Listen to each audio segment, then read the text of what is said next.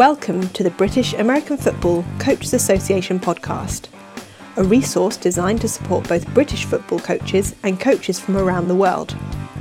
This podcast features special guests discussing techniques, scheme, philosophies and culture for the sport of American football to help develop and grow the game worldwide.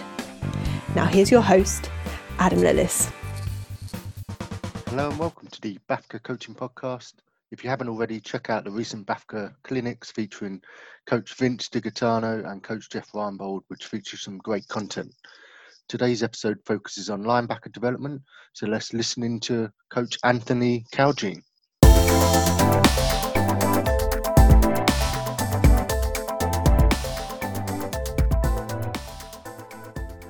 Hello and welcome to the BAFCA Coaching Podcast with me, your host, Adam Lillis. I'm joined today by the linebackers coach and special teams coordinator of the Ursinus College Bears, Coach Anthony Caljean. Coach, how are you doing today? I'm doing well. Thank you for having me. Pleasure to have you on. So, first question I always like to ask is, for those listeners who might not know much about you, would you like to give us a bit of background about how you first got into football, how you then branched into coaching all the way up to the current date now with Absolutely. the Ursinus Bears? For sure. So, I played high school football in New Jersey, which is, it's kind of a cult, especially in North Jersey. Played college football at Lafayette. And growing up, I was obsessed with football. I'd watch some NFL on Sunday with my dad, maybe the first half, and then I'd go out in the back and throw the ball to myself, up in the air and just run and go catch it. And so I always had dreams of playing in the NFL. Was dying to go Division I. I had the opportunity to go to Lafayette. And really growing up, my dad was a handyman. I used to spend summers working with him, and I have to say I couldn't stand it. It was, backbreaking work, and I came home, I was exhausted. During my sophomore year of college, I actually got an internship with a congressman, which really, distinguished and was really an awesome experience. But that's when I also kind of realized, I hated working in an office too. So that's when I really started thinking about, could I make coaching football a reality? I would spend all day in the office, and the best part of my day was like going to my high school and helping out with my old high school team. So when I graduated, I couldn't picture myself not being around that brotherhood. It's such a special game because of that. It's just you're working so hard with people, and it's just a different experience than basketball or baseball or whatever other sports people play out there. And as I've gotten further into coaching, and it's not the same, obviously. When you're a player, you feel really tight with the guys around you. That they're your brothers. When you become a coach, you're kind of either the older brother, uncle, or like the father figure. But you still have that great relationship and camaraderie with the coaches around you. So I love that. I really start to love the X's and O's and the chess match that football is, especially the higher you get and all the crazier things you see. I just really fell in love with it as the deeper and deeper I've gone into it. But like I said, played at Lafayette. When I graduated, I went back to my high school. My first year I was linebackers coach, and then my second year I was the defensive coordinator.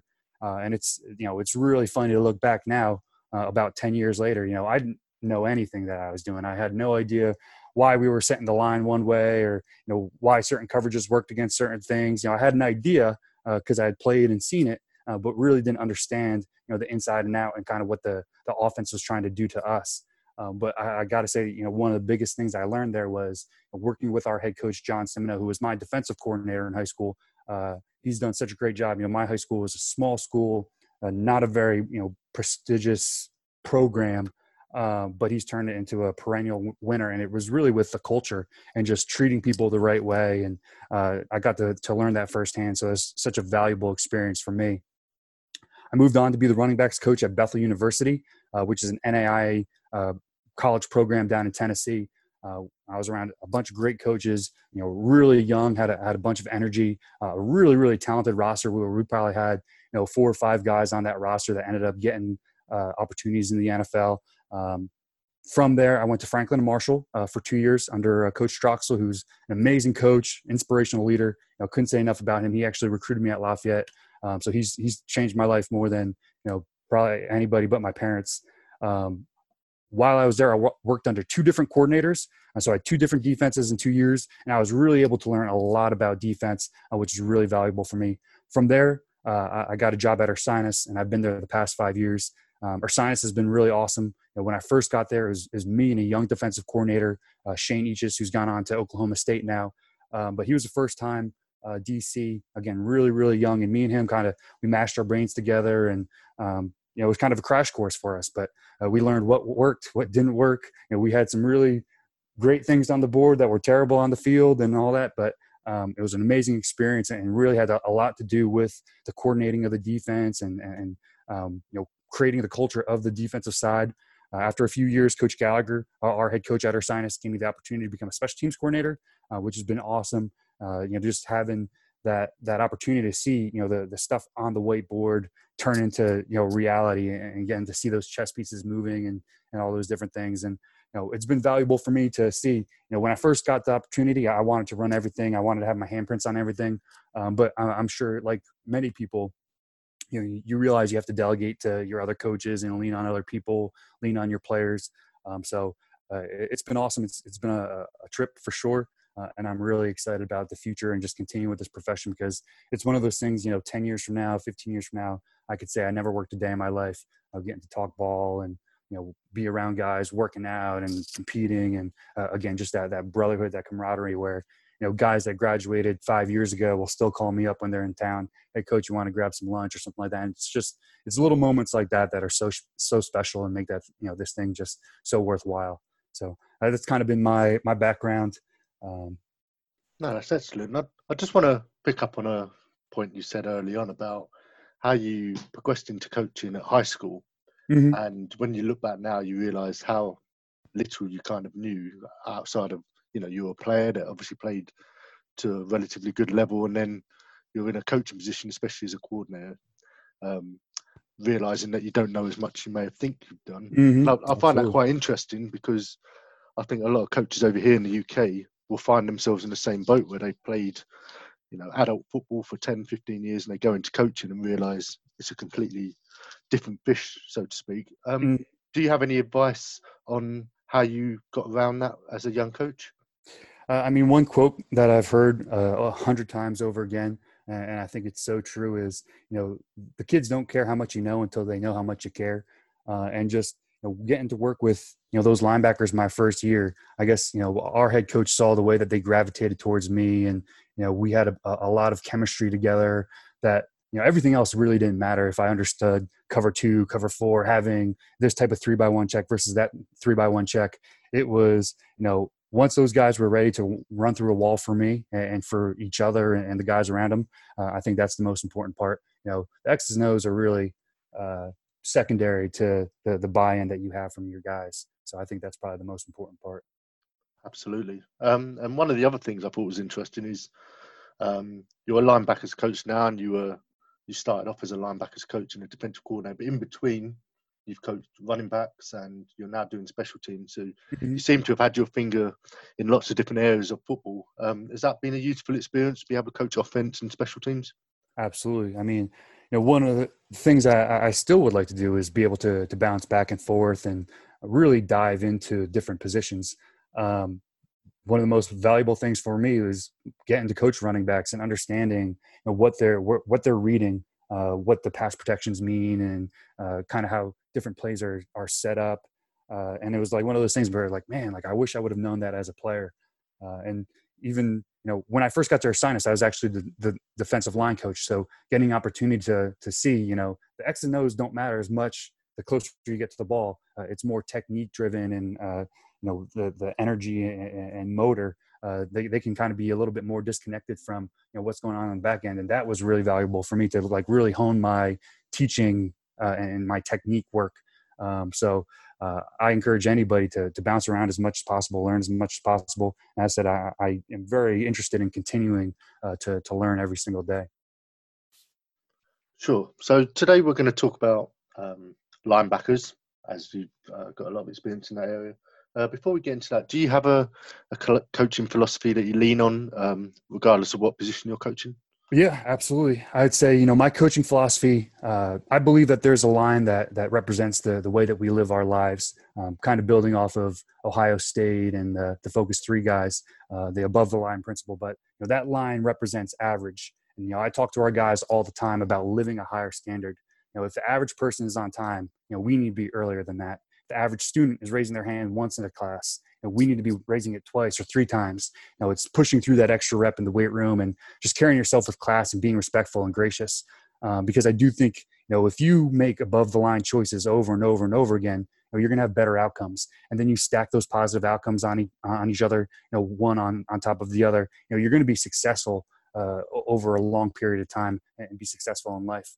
So I really think that we aren't just football coaches. I think coaches or football is like the lens that we get to teach life through. I really do believe we're life coaches, mentors, and guides. I said, when I make these relationships, I don't want them to just be for 4 years. I want them to be for the 40 that we always talk about. So while I do like to talk about football, I do think we're teaching more important things in the grand scheme of things. And on the micro level, if you can get 11 guys that are living that higher standard, and they're buying into what you're teaching, you're going to be pretty good. And I don't care about who the fastest is or who the strongest is. I care about who's the guy that I can trust the most, and who's the guy that the other guys trust, and who's accountable to their teammates.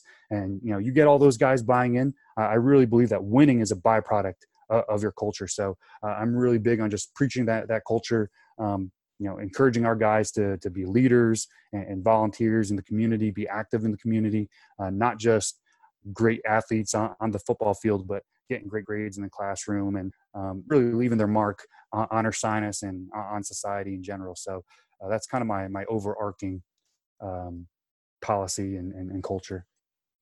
That's excellent. Right, so let's talk some defense now. We're going to obviously talk about linebackers and some of the skills and drills that you like to run to develop them. But before we get into linebackers, does Ursinus do anything in terms of team tackling, like as a whole defense, or do you do it more positional? Yeah, so we'll start off definitely during camp, and then it's probably as the season gets started, maybe on Tuesdays, we'll do a tackling circuit. So every linebackers are starting with me, then we send them off to the D line as the DBs come to me, and vice versa. And usually we set up a couple really simple drills. We've bought into the rugby tackling stuff that the Seahawks kind of brought to America, at least. So the one thing that we'll do is basically we call it big lift. So we got guys that are in their linebacker stance. We get another guy that's standing straight up with their arms out. That guy standing is going to take one step. He's going to jump up. And then our guys in the linebacker stance, we want to see them pop their hips, bring their chest with them and get underneath them. We still tell them to grab cloth, and then we're going to drive for 5. And we're not leading with our helmet or our face mask. We're leading with our shoulder. So we'll carry them for about 5 yards and then put them down. Sometimes we'll also have like a crash pad there, and we'll tackle them onto the pad. One of the other drills we'll do is we call it the buddy tackle. And it's basically a profile tackle with, 2-on-1. We're both coming up. I'm going to put my right shoulder on this guy. My guy to my right is going to put his left shoulder on him, and we're just going to wrap. And again, we're still emphasizing the drive for 5. So we're going to just chop our feet and try to drive him back. And then the one that's probably, the most, I wouldn't say unique, but kind of like the newest in football circles is we call it the bear roll. I know the Seahawks call it the hawk roll, and everyone else is calling it, the something roll. And that's that true rugby tackle where, your front shoulder is behind, you're wrapping and rolling opposite of the way he's going. So really that's what we'll do. We won't usually do that live with our guys. We have like tackling rings that we can roll out there and dummies and stuff like that. So, but we'll do that for about 5 minutes, get those guys through that.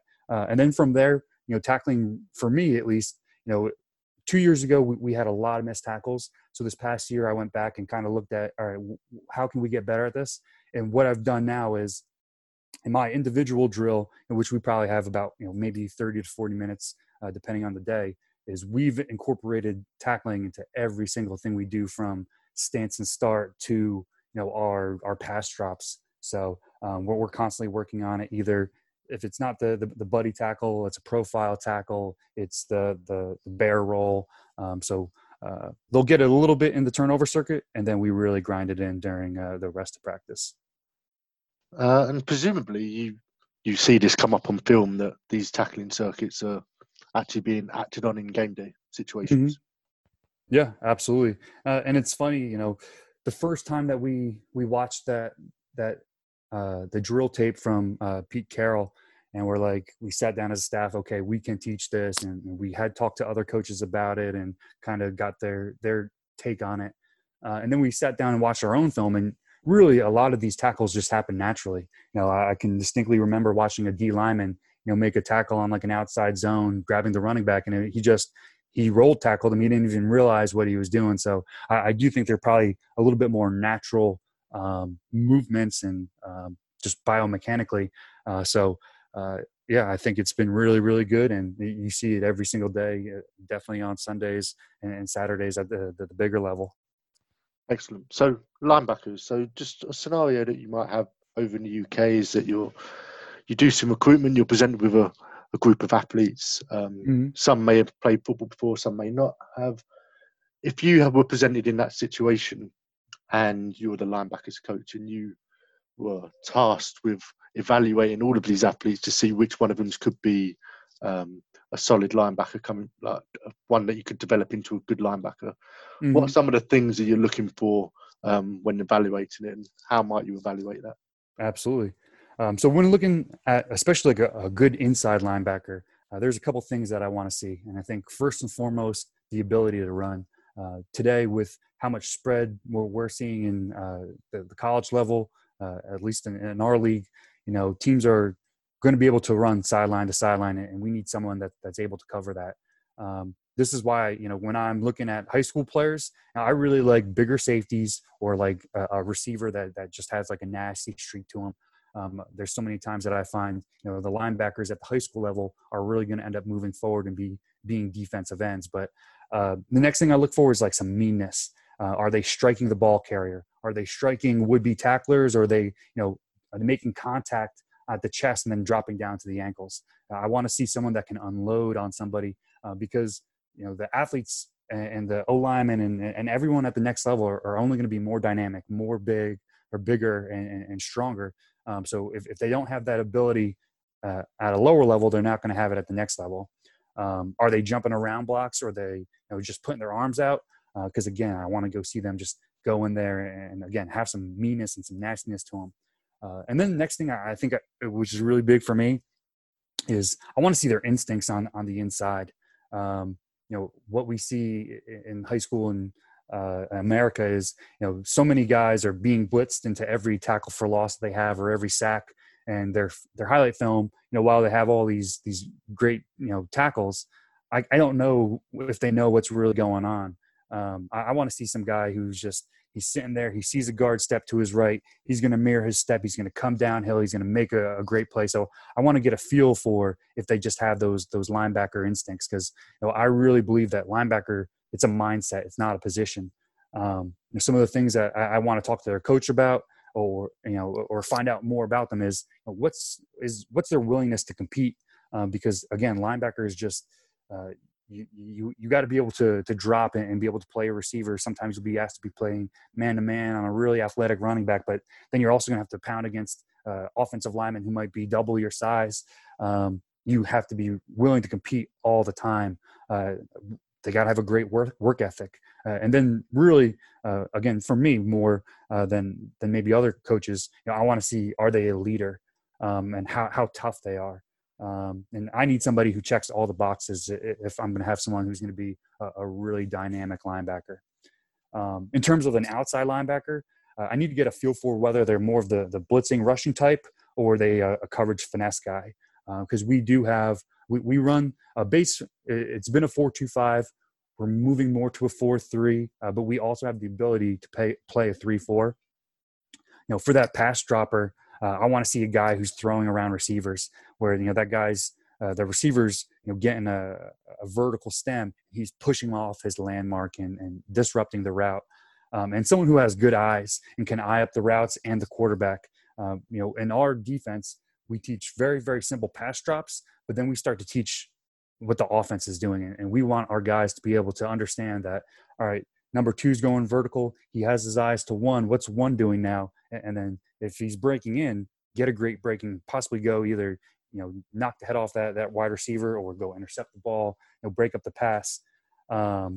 So, we want someone who with some football savvy, some football IQ, and then, the ability to play man-to-man is a big plus for us. But as I said, we've kind of, we've had a 4-2-5 in the past where we've had safeties playing that kind of outside linebacker position. This upcoming year, we're going to have more of a linebacker. So it'll be interesting to see how our man-to-man develops. And then for the rusher, we're looking for someone who has some suddenness, just some quick twitch that can out-athlete an offensive lineman, especially someone who's going to be bigger than him. And we also want someone who either has a big frame or is like, is still going to grow into that frame. So our rush linebackers need the ability to put their hand on the ground for some of our 4-down stuff, because, again, that's more of our base. But then, again, be able to have that athleticism and explosiveness to come off the edge and make some great plays in our 3-down where he's blitzing a ton. So those are the things that I look for the most part.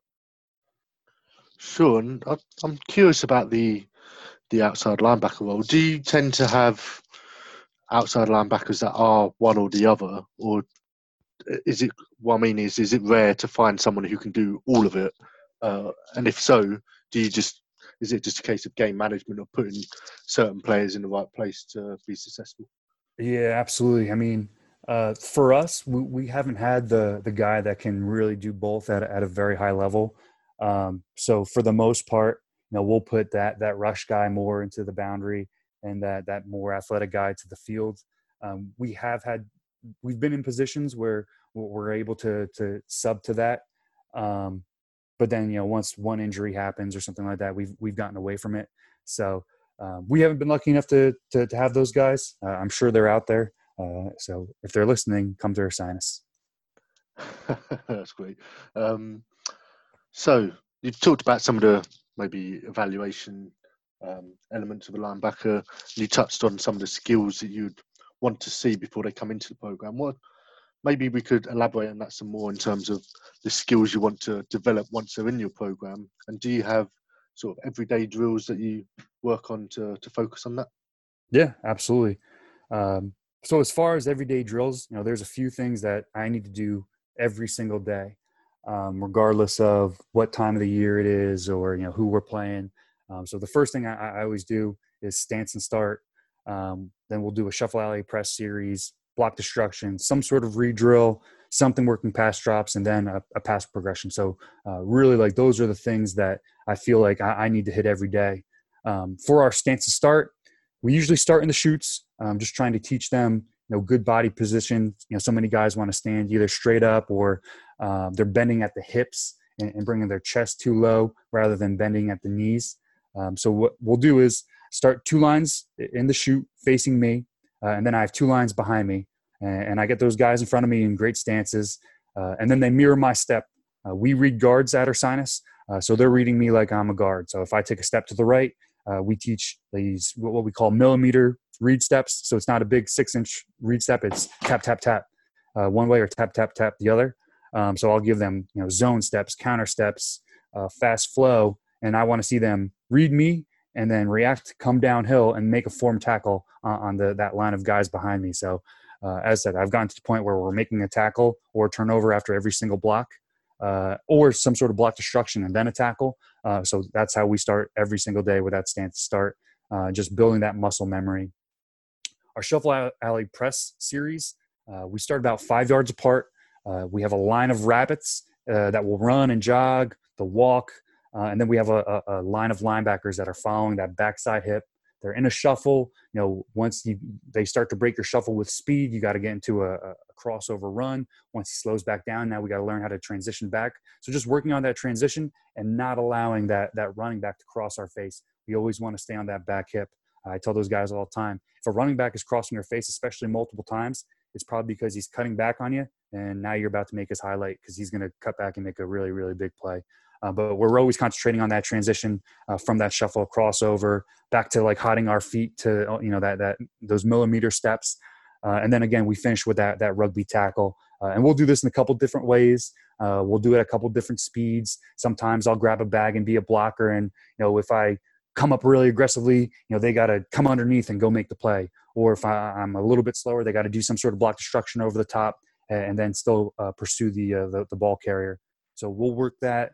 We'll bring it down to a sideline tackle, and we'll just again continue to work on staying in that back hip and some tackling.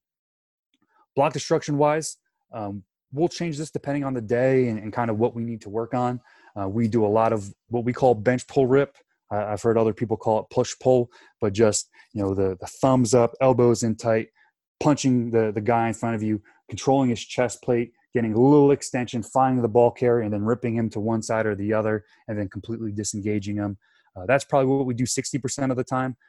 In the past, I've done so many different, hand fighting drills and like different block destruction circuits. But then, 90% of the time in the game, what I find the guys doing is the bench pull rip. So we've gotten away from doing some of the other stuff, but we'll do what I call open block destruction circuit, where they have a little bit of space to work with.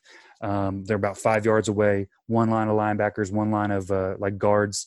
And so those guards will either take like zone steps or like a double team scoop step, outside zone steps. And based off of that, we're going to do different block destruction techniques. So one we call an up and under. So we're going to push that guy over the top and then we're going to come back underneath them.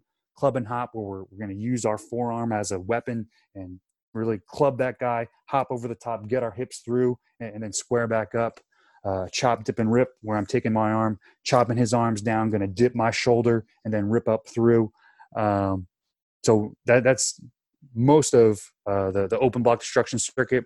We'll also do some closed block destruction circuit where they're already tied up, they're in a defeated position, and this is more of like the D-line hand fighting drills, where if he's got high hand position on your shoulder pads, you're going to raise him up. We call that the bear raise. If he's got low hand position on you, you're going to chop, dip, and rip him. You can inside scissor him, where you're going to take both of your wrists and scissor the inside of his wrist just to get him off you. We'll also do what we call push pull, where you're going to push the far shoulder, you're going to pull the near shoulder, and you're going to turn his shoulder pad so you can fight over the top.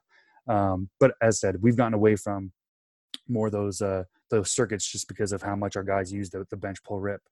And then some days, especially later on in the week during the season, that's when we're working some of our blitz moves, working rush lanes, working basically a blitz circuit where they're running up, approaching. We'll use a goalpost, or if you have a stationary dummy and they want to pop their hips and become completely parallel to the line or whatever line they were running down, and then pop them back like they got past the man and now they got to go run towards the quarterback. And then we'll work some other things. I've taught side scissor, where again we're taking our wrists and like a windshield wiper, we want to wipe away either the offensive tackle or a guard if we're blitzing on the inside, wipe away their hands. We'll use again chop, dip, and rip, just a true speed rush with a rip, ripping up by our ear. So those are some of the things we do when we teach one-on-ones or blitz moves against the back. It's more, I think we have the leverage advantage and the power advantage over most running backs that we see. So I'm teaching more power moves. So if we're working on finesse moves against the offensive line, now we're going to go in with, we're just going to go try to speed bull rush. And then you're going to turn that bull rush into a bull and pull. Once he starts leaning on you, you're going to, pull the rug out from under him and throw him on the ground. So, and as I said, these things change every day, but 60% of the time we're doing the bench pull rip. Next thing that we'll always do is our read drill. Line up 2 guards, 2 backs, and 2 linebackers. And as I said, the linebackers are reading guards. As they get better and progress, I want them to be able to see from the guard to the back and get a feel for, the flow side scheme, the flow. So I'll start them off looking at the back. They're going to mirror, or looking at the guard. They're mirroring that guard step, and then they're going to react to wherever the back goes.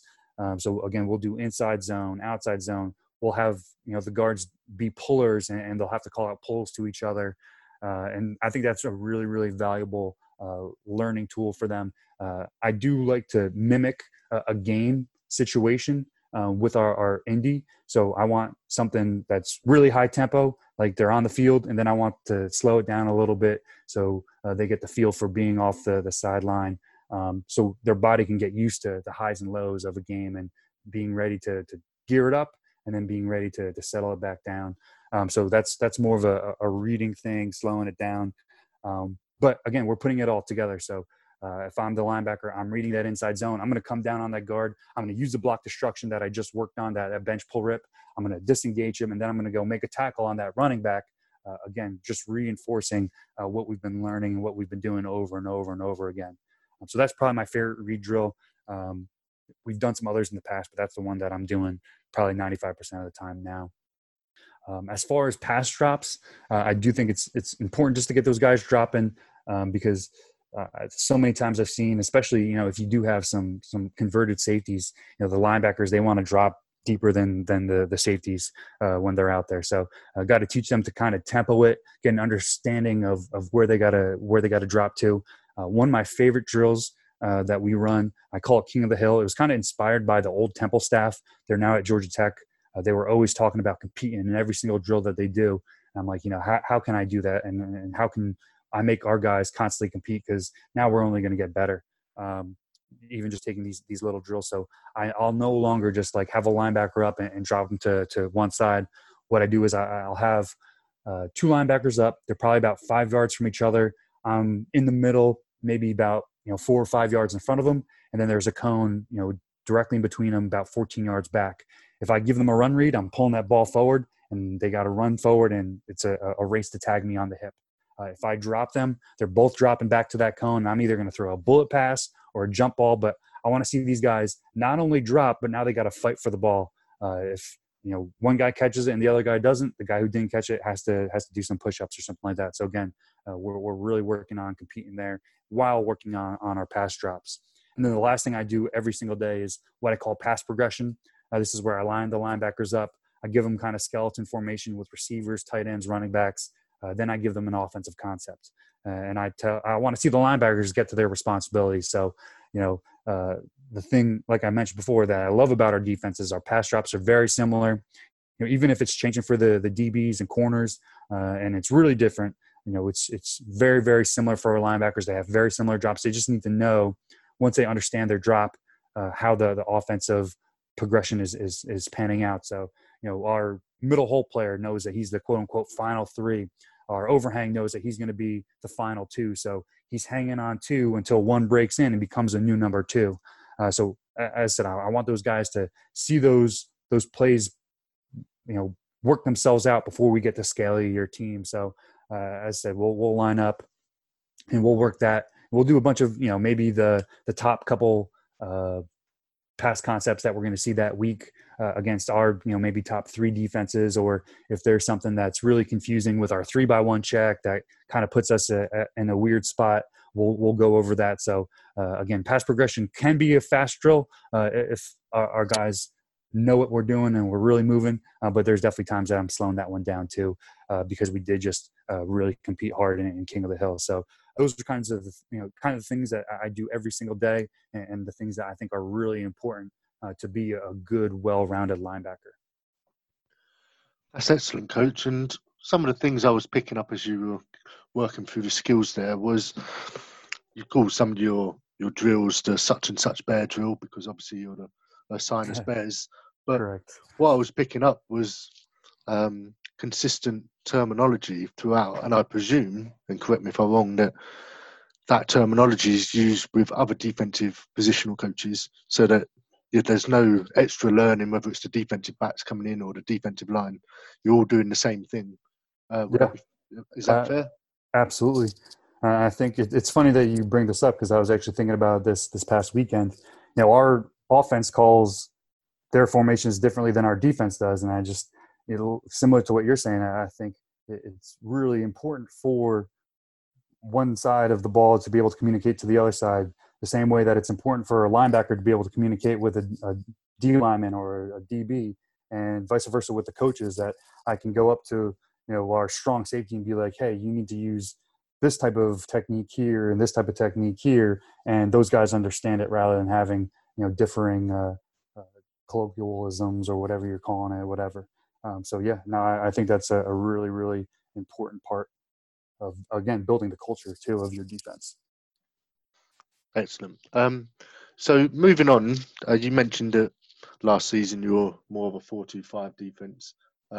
If we're thinking about last season in particular, was there a particular defensive play that you as a linebackers coach got really excited about when it was called?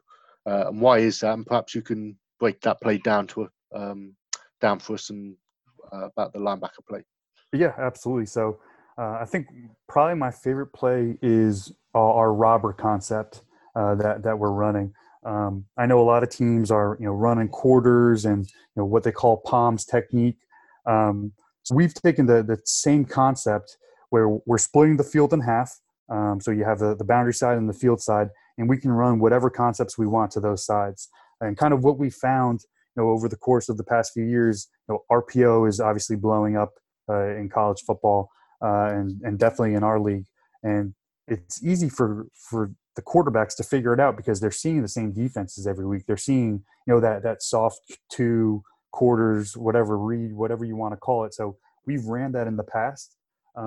But what we wanted to do is kind of mess with the quarterback's reads. So we have our robber call. We'll have a couple different calls to each side. To kind of paint a picture for you, if we have a single receiver to the boundary, we'll call what we call dude. All right, and the concept is, the corner needs to be a dude. He's going to play him press man to man. He's got him everywhere he goes. The safety to that side is going to be he's 2 out, or if there's no 2 out, he's robbing number 1. So again, this is really, really good against RPO teams. He's able to just the safety on that hash is able to just sit there, read what's going on, either help out on number 1, get a late number 2, because again we're always going to have this guy to the boundary, so there's not a lot of space to run a crazy route over there, or he's getting into the run fit. On the other side, we're running what we call our crook concept. So our corner is going to be deep half. We're playing him in that read position. So again, we do run read, and this is kind of our change up. So he's starting off in that read position. So we're giving that same look to the quarterback, but that corner is going to drop to deep half. And we teach those guys, they're leaning heavy on 2, like 60 to 70% on number 2, but they still got to be able to baseball turn and pinwheel out and run to number 1 if one's going vertical. The overhang to that position is going to take 2 to the flat. So what you see in a lot of that read or soft quarters coverage is the corners waiting on that number 2 to go out. And again, quarterbacks are seeing this week after week after week, and it's so soft that a lot of times if that guy's that number 2 is running and out, he can just sit back there and throw it complete, even though on the board you have it covered, just because that corner is being soft and holding off the vertical of number 1, coming off late. So it's just a way to kind of manipulate that flat player with our overhang. And then our hash safety is we tell him he's reading the mesh point. If it's run, you're going to go in there and reckless abandon like you're the alley player.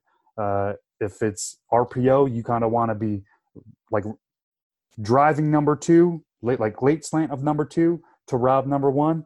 And then if it's just straight drop back, we say that he's trail vertical on number 2. So we'll have the corner deep over 1 and 2 with a little extra help on number 2 from that safety because of we think that vertical pass to number 2 is a way easier pass for a quarterback than that 1 to number 1. And there's not too many guys, especially in our league. Maybe it changes the further you get up and the more talented the quarterbacks are. But not a lot of guys have the arm strength to throw that 15 to 20 yard ball. That's really, if it's on a hash, could potentially be a 50-yard pass for, a 15-yard gain. So I love that concept. And again, for our linebackers, it's the same exact coverage for them as in read, as in, hard cover 2. I'm trying not to say our concepts, but what other people would understand. So, again, our Mike is always going to be final 3. He's always going to know where that final 3 is going. Same thing with our overhangs. They always know, all right, I'm the final number 2. I need to know where number 2 is going to end up. So, as I said, I love that after basically like the second day of camp and teaching our guys defense, I can start teaching offense. And All right, you see two going vertical, one coming underneath. Now you know it's snag. You can go attack that route right now. So it's really easy teaching for the linebackers, but it gives such a different look for offensive coordinators up in the box, for the quarterback. And I mean, how can you argue with, potentially 9-man run fit, or, just getting the most guys involved in the run as possible, and being pretty sound against 4 verticals or any of those deep passes. So that's probably my favorite thing that we're running right now. Who knows what it'll be this year, but I found that to be really, really effective. And we've had the safeties that can just, they can play man-to-man. They can run the alley and make them tackle. So we've been really lucky to have those guys. Excellent. So we're coming to the end. We're going to start wrapping this up. Just one last question. You said that you've started to take on special teams responsibilities. I'm just interested in what the balance in workload is like for you in terms of having your own position of coach, and now you're taking on coordinating responsibilities.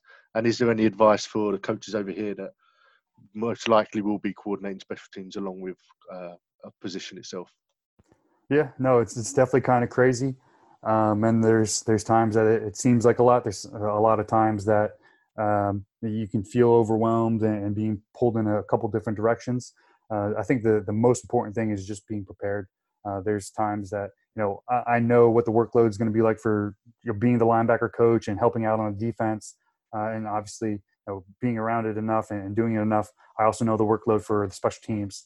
So it's one of those things that, sometimes in the meetings that, I'm going to go sit down with the head coach and some of the other staff, and we're going to talk about special teams.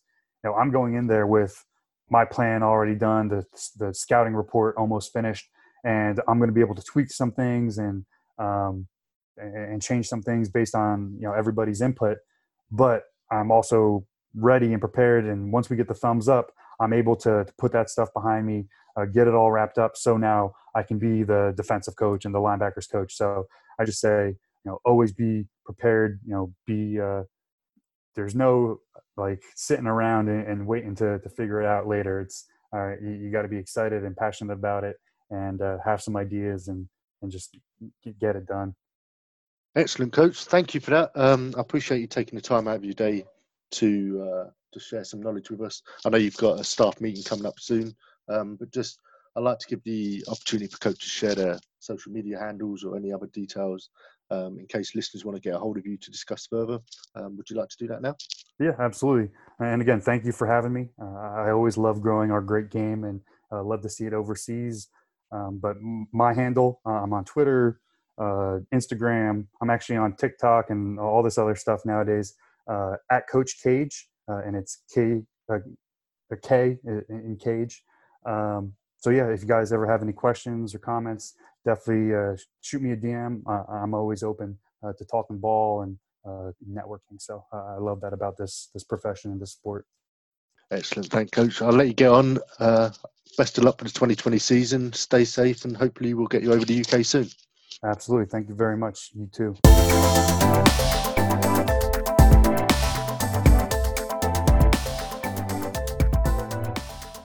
Thank you again to Coach Caljean for taking the time to speak to us. Keep an eye on BAFCA announcements for future clinics and presentations, and tune in next time for another BAFCA coaching podcast episode.